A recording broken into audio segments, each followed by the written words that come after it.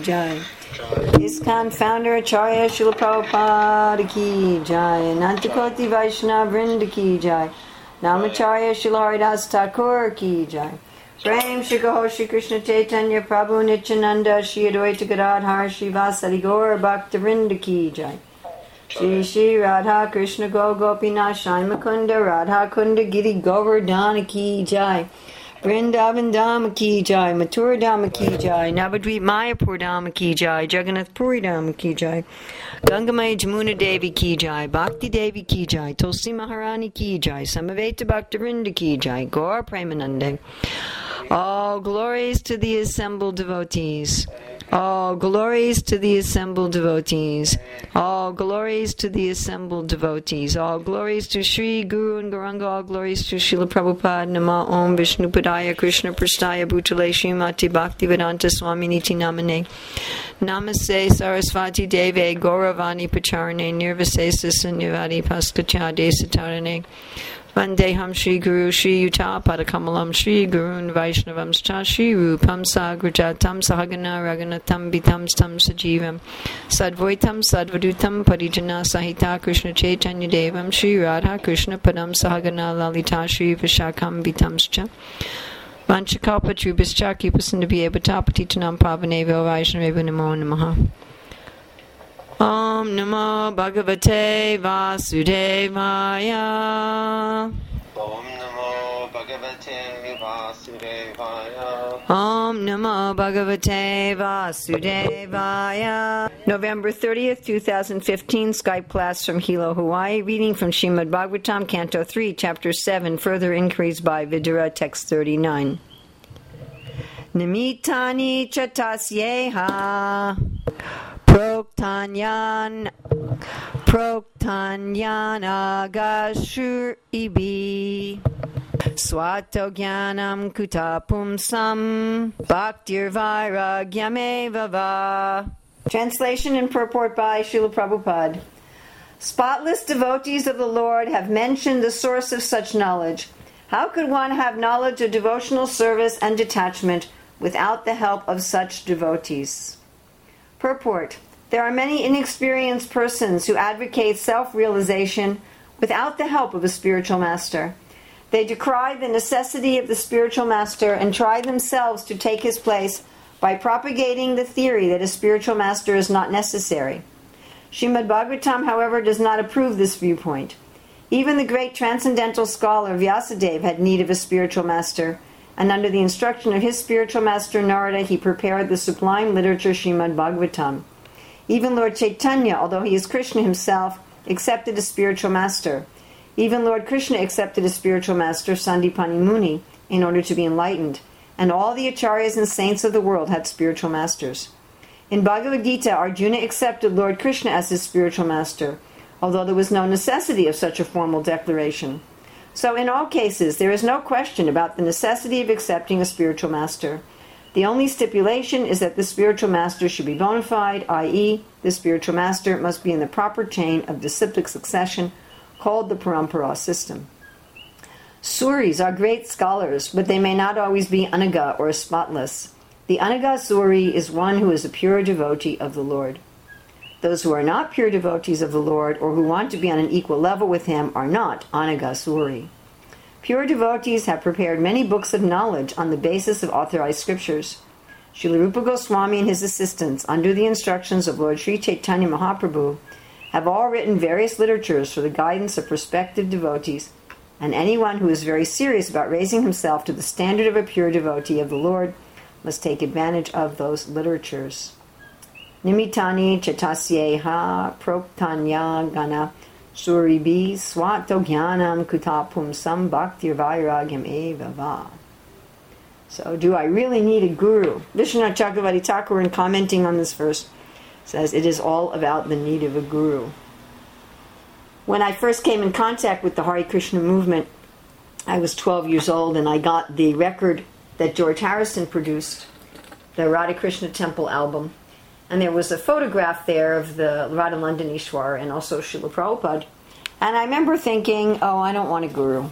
I saw Prabhupada's picture and I thought, as soon as someone says I am a guru, then they must be proud. They must be arrogant. I don't want to deal with such persons. And that was the general mood in those times. That was the 1960s. And the mood was, don't trust anyone over 30, don't trust any authority, don't listen to anyone. I suppose that's the general mood of a teenager in the modern world, although in traditional societies it wasn't like that. And it's come to be the general mood in the world. Why should I accept any authority? I can do whatever I want. I can make my own decisions. I mean, one of the ways in which this philosophy jumps out in the modern society is the view of sexual morality. It used to be sexual morality meant that you had a religious marriage, you had a marriage consecrated by a religious person dedicated to God, and that you had the marriage on the basis of staying faithful lifelong, having godly children. And now it's just about consent of the two parties. As long as both people consent, then it's moral. That's the modern standard. There's no other authority other than yourself. You know, they forget kshetra gyam chapimam vidisarva kshetra shubharata kshetra kshetra gayargyanam yata jnanam mitamama. They forget that the body is not owned by them.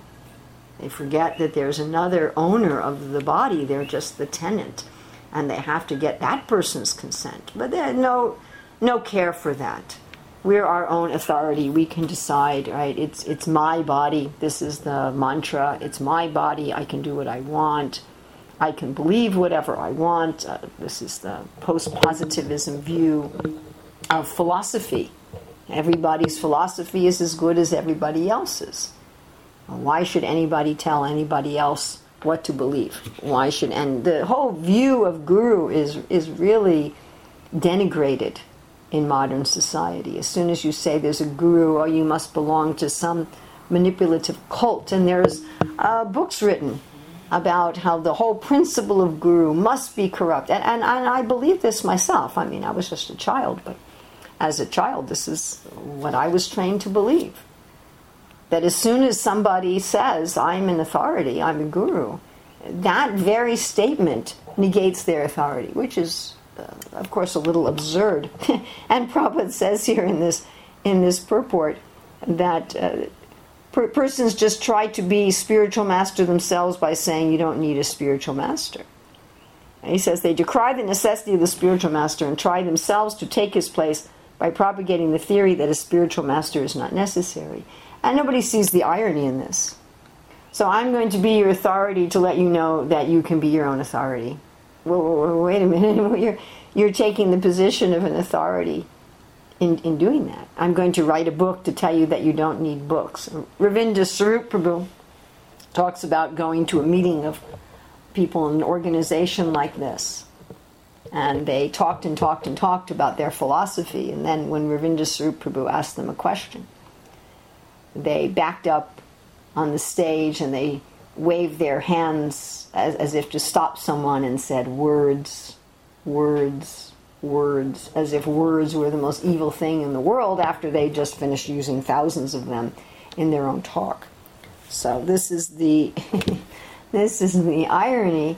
And even if you don't try to teach anyone else, if you say, I'm going to be my own guru, well, hey, you're still talking about having an authority.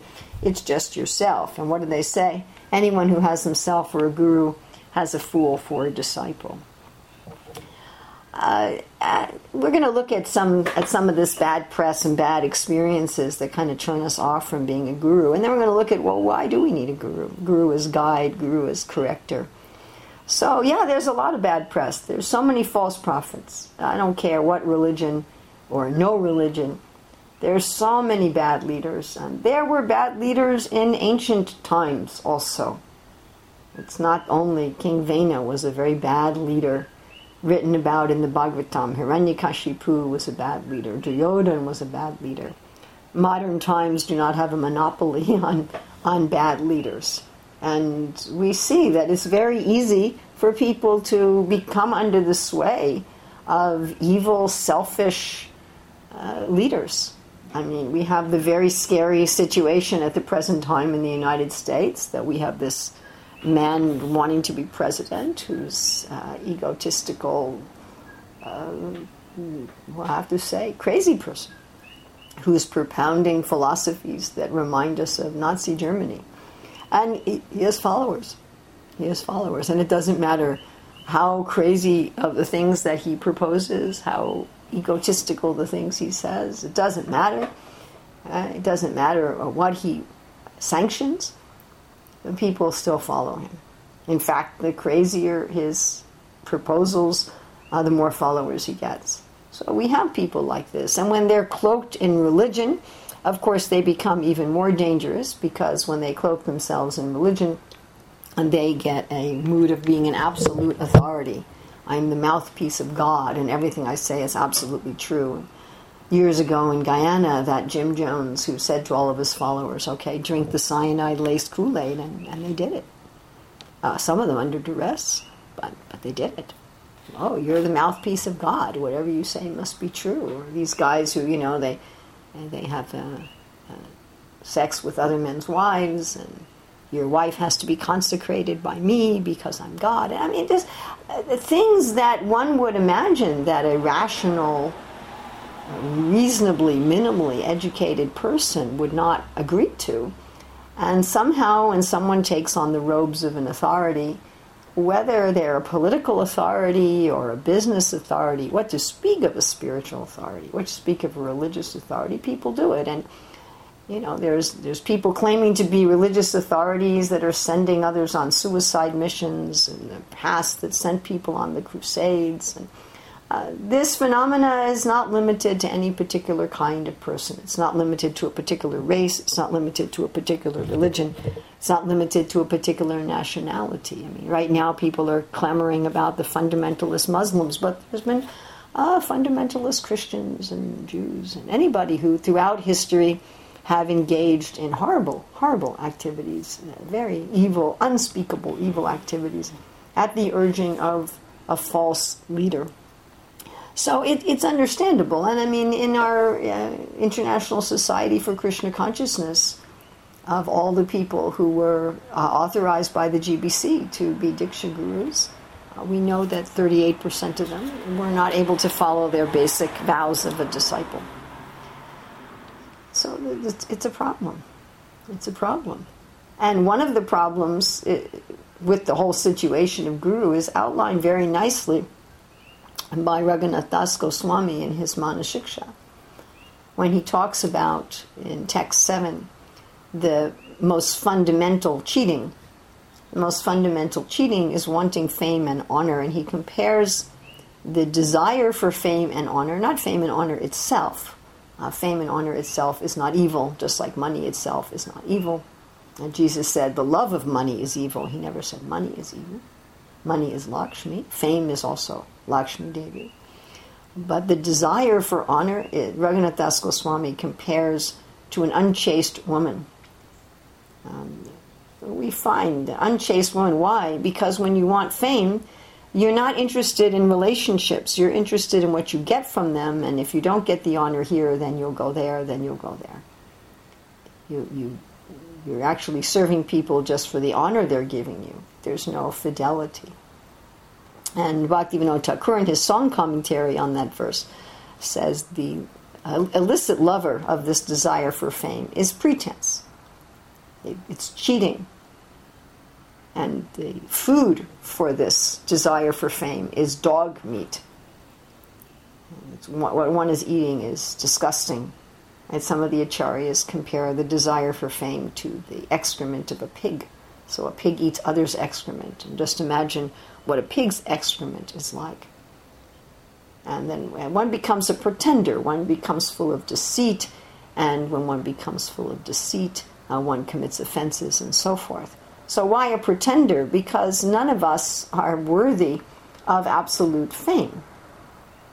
The actual Anaga Suri, the real devotee, they want the fame to go to Krishna.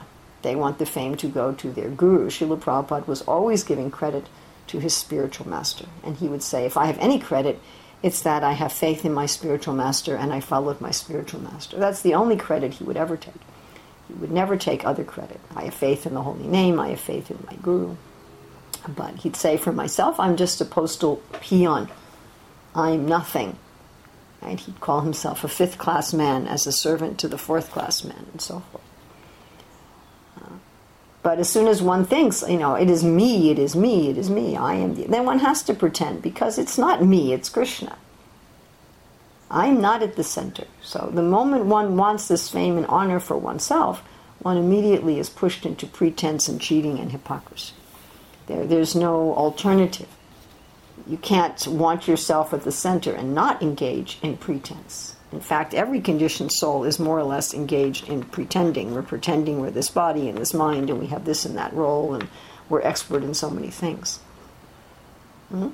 So people have a bad taste in their mouth because of this problem.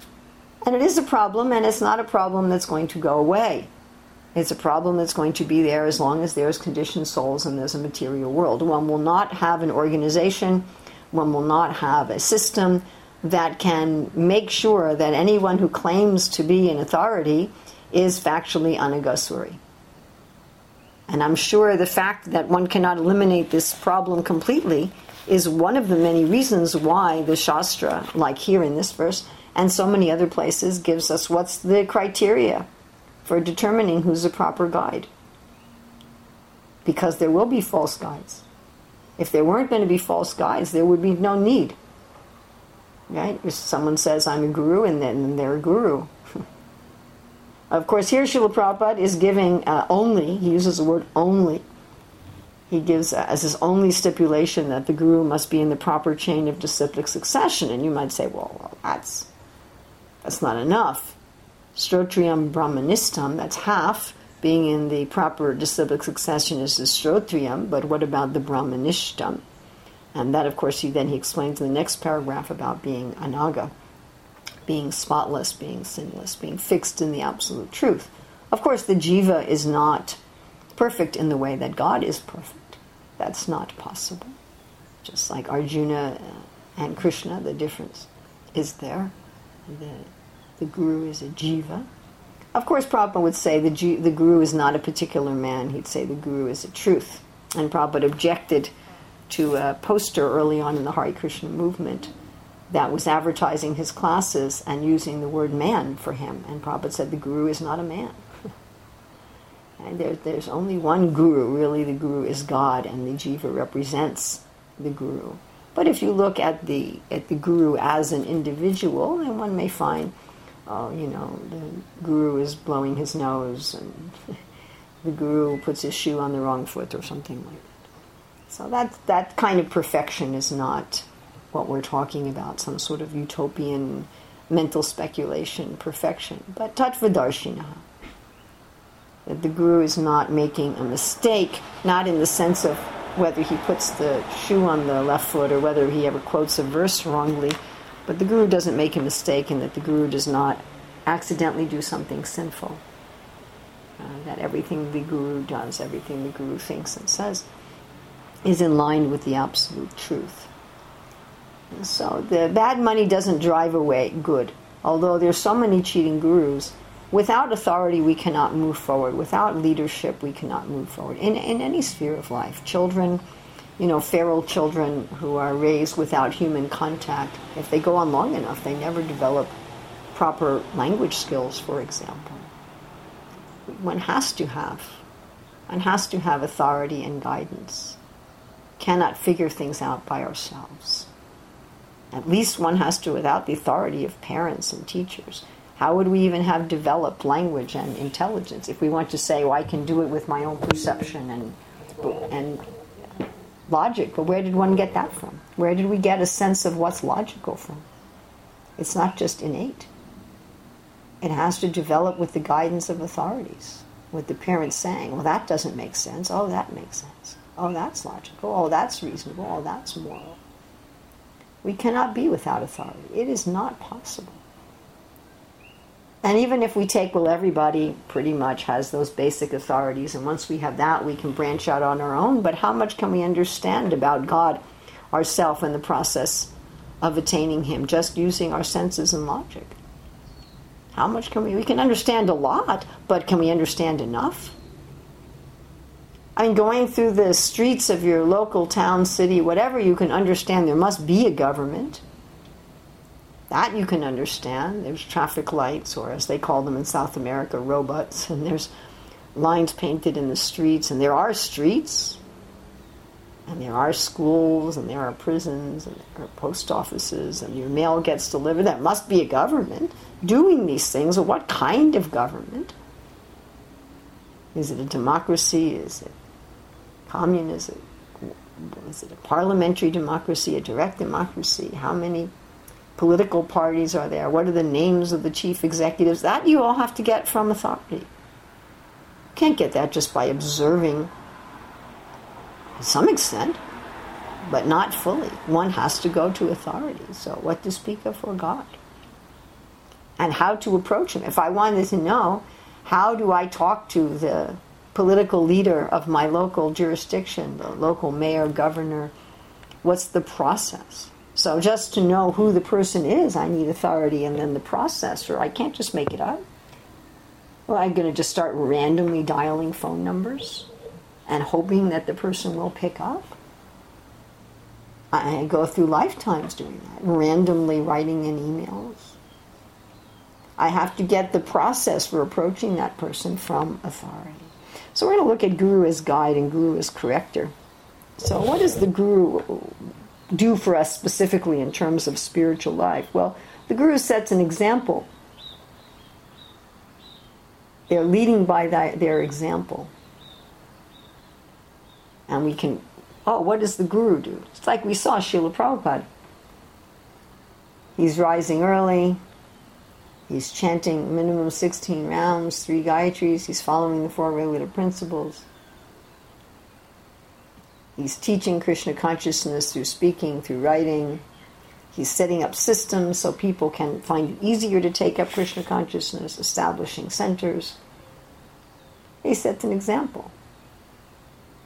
Bhaktivinoda sets an example how to be a Krishna conscious married person. Bhaktisiddhanta sets an example how to be a Krishna conscious renunciate, etc. And then they give us specific instructions. Now, what's very important is that we have a guru who's physically present. We can have many gurus, but we at least have to have one guru who's physically present in our time and space, and who can give individual instructions according to our necessities. Just like Rupa Goswami says that the principle of accepting a guru is for everyone, but the details of the guru's instructions will be different. Just like we can talk about in marriage. The principle of a marriage is the husband and wife cooperate. Exactly how they cooperate will differ from one marriage to another, and it will differ from one day to another in a particular marriage. Just like Sri Chaitanya Mahaprabhu was challenged, why are you chanting the holy name of the Lord if Krishna is your husband? The chaste wife doesn't say her husband's name. She calls him by a title, Nath, Swami, Prabhu. Just like most children in the world, they still call their parents mother, father, mommy, daddy. They don't call them, Helen and Joe. Of course, nowadays, many women do call their husbands by his first name. Anyway, this was the challenge, and Lord Chaitanya said, you don't understand. The duties of a chaste wife is to follow her husband's instructions. And Krishna says to chant my name, Satatam Kirtayantam. So, one needs a guru to give one specific instructions. Prabhupada would sometimes give people diametrically opposite instructions in what appeared to be the same situation. In one letter, he'd say, this devotee should finish his college degree and this devotee should not. Opposite instruction. 2 devotees in the same temple, both going to the same college, and Prabhupada said one of them should finish and one of them should not. So one needs a guru who's going to tailor the instructions for us individually and to tailor generally for the time, place, and circumstances of our lives. Otherwise, the Bhagavatam says that the brahmachari wears deerskin and matted hair, but when Mahaprabhu saw a devotee in deerskin, he wasn't happy. He didn't want devotees even 500 years ago dressing in deerskin. And you could say, well, it's in the Shastra.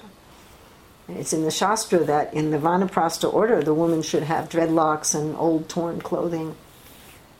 But would that be appropriate for 2015? I mean, maybe if you live in Vrindavan, nobody would care. But for the rest of the world, even in Mayapur, it wouldn't be appropriate. So what's the time, place, and circumstance? What's the general circumstance? What's one specific circumstance? From the Guru, we also get inspiration. We get inspiration on the, we could say, ordinary platform, in a similar way to which one gets inspiration from any great person. It's like it's said frequently in the Shastra, that attachment to materialistic persons is the doorway to hell, but attachment to saintly persons, the same attachment when applied to saintly persons, opens the door to liberation. Lord Kapila says this, Lord Rishabhdev says this. Mahaprabhu. Attachment to the sadhu. So in a similar way to which we get inspired by some, athlete or movie star, or we get inspired. And then it happens on a transcendental, supramundane level, that by the association of the Guru, the rays of their mood, the rays of their devotion reflect in our heart. We get a shadow or a reflection of their mood, which can spark a devotional mood in us. And then we have the option of fanning that spark and turning it into a blazing flame. And the Guru is also corrector. And I think that this is one of the most important functions of the Guru, and probably the least appreciated. Now, most conditioned souls, or we could say all conditioned souls, the definition of being a conditioned soul is that one more or less has the mood, I am the enjoyer. Right? Ishwaraham aham bhogi siddhaham. I am the controller, I am the enjoyer, I am perfect, powerful, and happy. There is none as perfect and powerful and happy as I am. I'm a good person. I do good things. And when one comes to spiritual life, one starts thinking, I'm a very spiritual person. There's all kinds of parodies on the internet of, the proud spiritual person. Oh, I'm so spiritual. I have Tibetan singing bowls and crystals and angel figurines in my house, and I only eat raw food, and I smile at everybody, and so I am spiritual. I am so spiritual. This pride, or I chant my 16 rounds, follow the 4 Redwood principles. I don't even eat onions and garlic. I am so spiritual. I get up at 2 a.m. and chant 185 rounds. How spiritual I am. So this ego. I know everything. And it's an absurd ego. It's absurd, but we have it. If we're a conditioned soul, more or less we have it. We don't want to be corrected. We don't want to be corrected.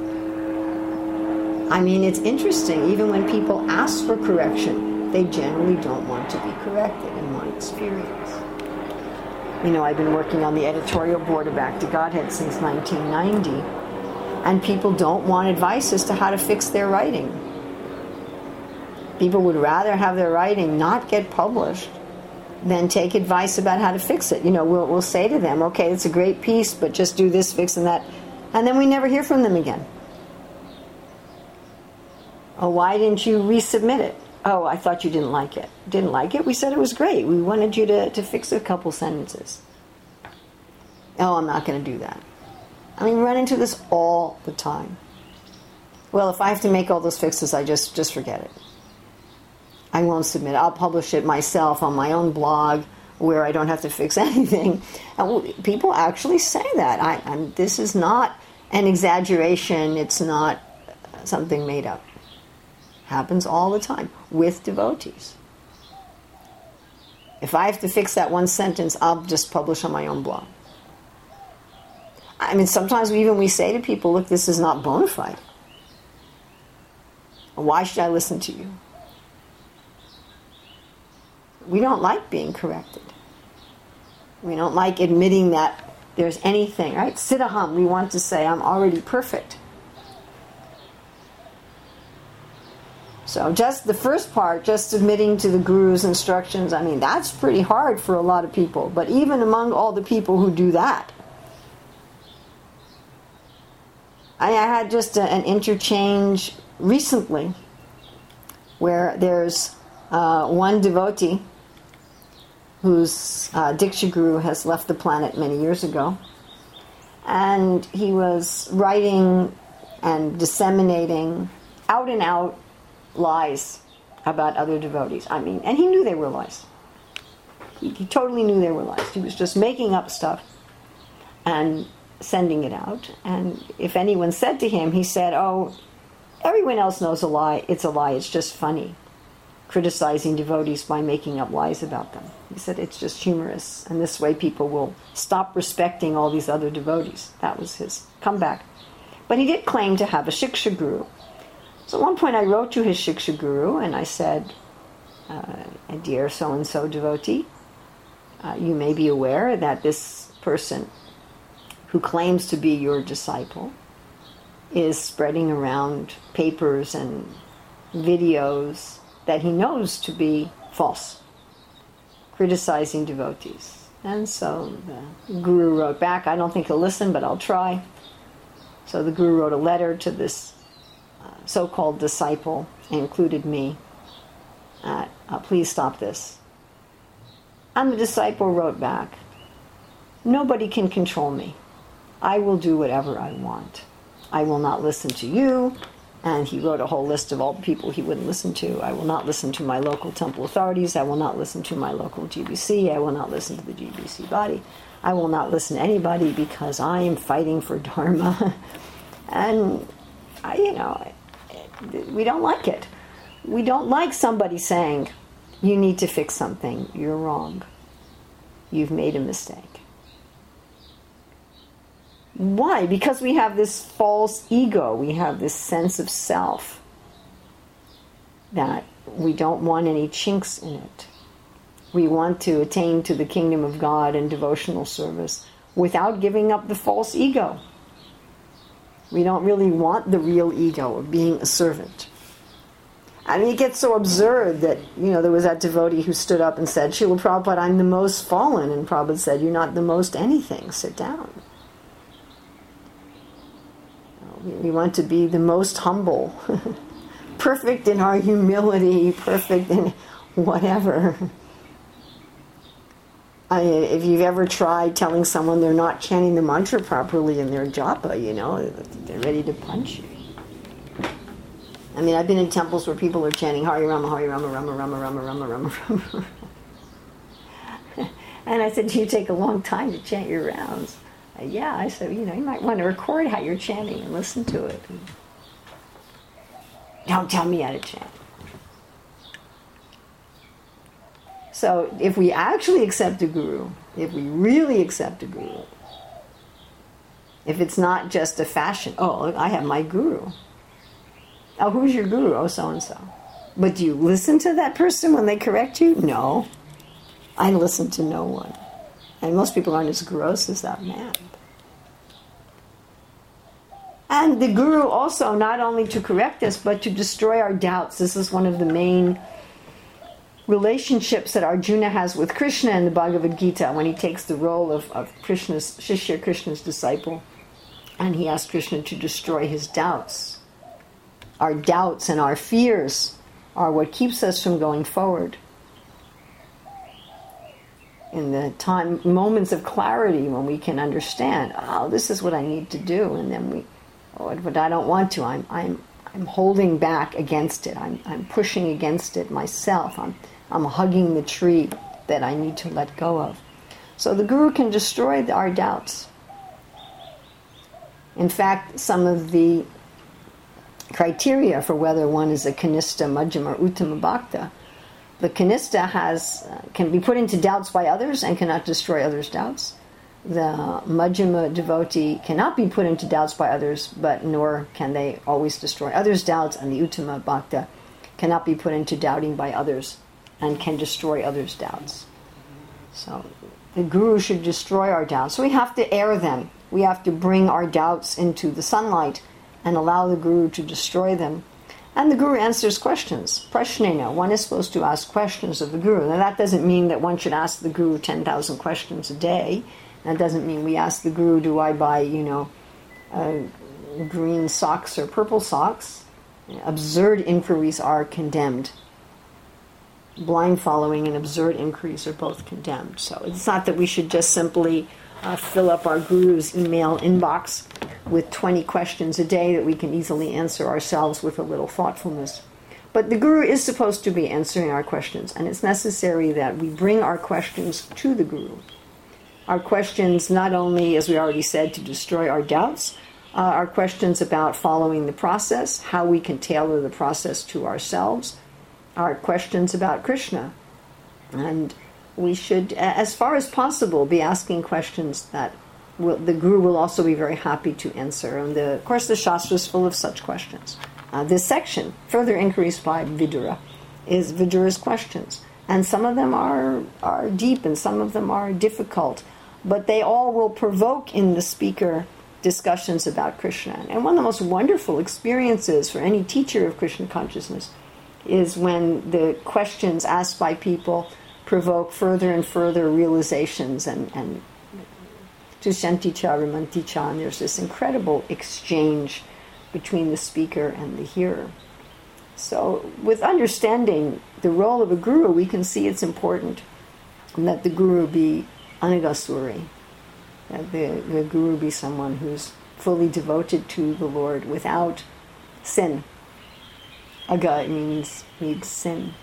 And of course we have the Agasura, the great python, who's simply envious of the devotees and wants to kill the devotees.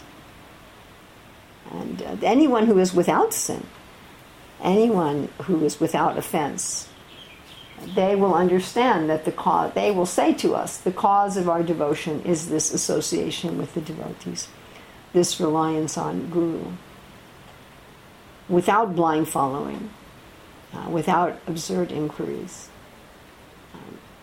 but with humility and submission and service. Frankly, we also need a guru as somebody to whom to render service.